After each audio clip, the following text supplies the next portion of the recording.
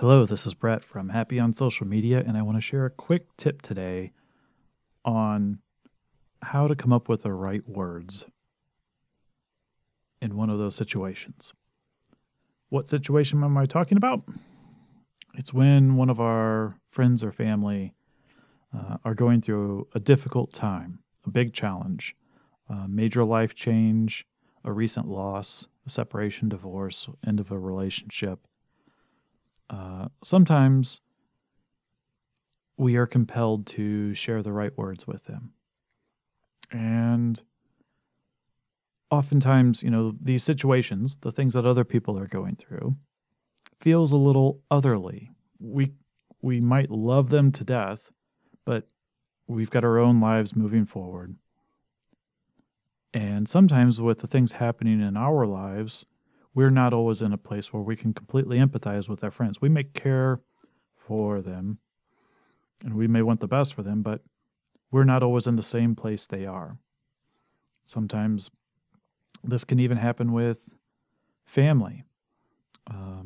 There was a time when my grandmother passed away, and I felt a little guilty because in the immediate days after she passed away, I was emotionally torn with some challenges that she and I had had right before she passed.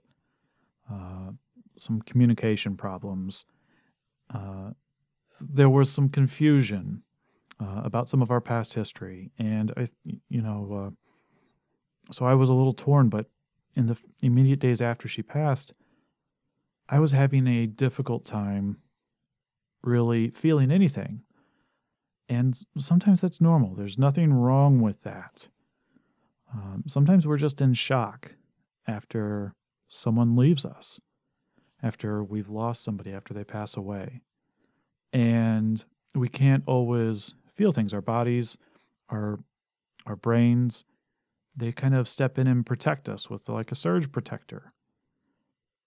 And they block out some of that emotion that we'd otherwise feel. It doesn't mean that we're damaged. It doesn't mean that we're a bad person. It's just our systems are protecting us from a little too much pain. And it can make it challenging sometimes to connect, even in that situation when it's impacting us, with those around us, because we're not necessarily feeling things the same way they are. Similarly, I've also seen situations where people going through the grief cycle, they experience different emotions. And I would highly recommend that anyone that hasn't reviewed this lately to take a look at what's involved with grief, because it is a cycle and will bounce around from one emotion to the next. So while one person might be, in shock and numbed, another person might be feeling anger or great sadness, almost to the point of depression. Others might be jump into a fight or flight mode, wanting to run away from the problem, feeling anxiety. And there may not be an actual problem. It's just their emotions kicking in. And when our emotions kick in, it releases hormones into our systems, whether we're men or we're women. We all have hormones. And this is a useful mechanism for our bodies. It helps us get through challenges like this. But it can also dramatically impact the way that we express ourselves or react. It can shut down our emotions, or it can amplify them to a point where we can't necessarily control our words or our speech or our actions even.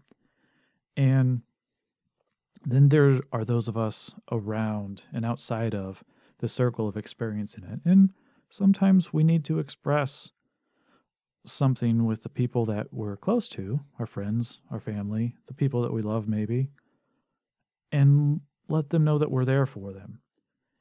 And sometimes, as a person that feels comfortable with words, generally speaking, there's sometimes, though, when I just don't have the words.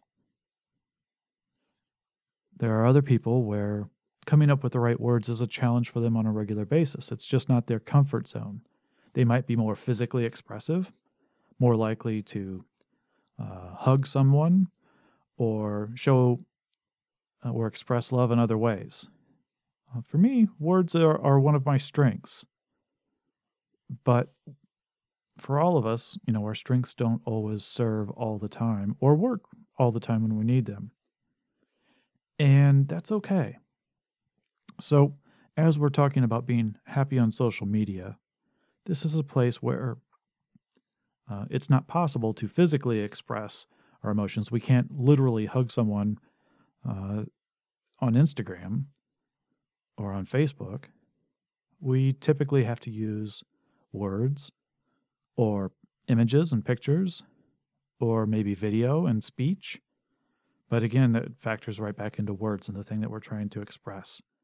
And that can be okay because sometimes we just need to show or demonstrate with words a little bit, just enough to say, I'm listening, and maybe a little bit to acknowledge what we've heard from the people that we're watching. I'm not saying, please don't judge anyone, but as you witness what they're expressing, acknowledge, I see what you're going through. I'm witnessing these challenges. I can't be in your shoes right now or know what it feels at this moment, but I too have suffered or felt loss or something along those lines. You can connect with their feelings by expressing them back, using their words a little bit to witness what they've done. And sometimes those are the right words, and that's all that's needed. It might sound or feel like you're almost like a parrot, parroting back what you've heard, and that's okay because sometimes that's exactly what the people we care about need to know, that we've heard them. And that can be the simple way to find the right words.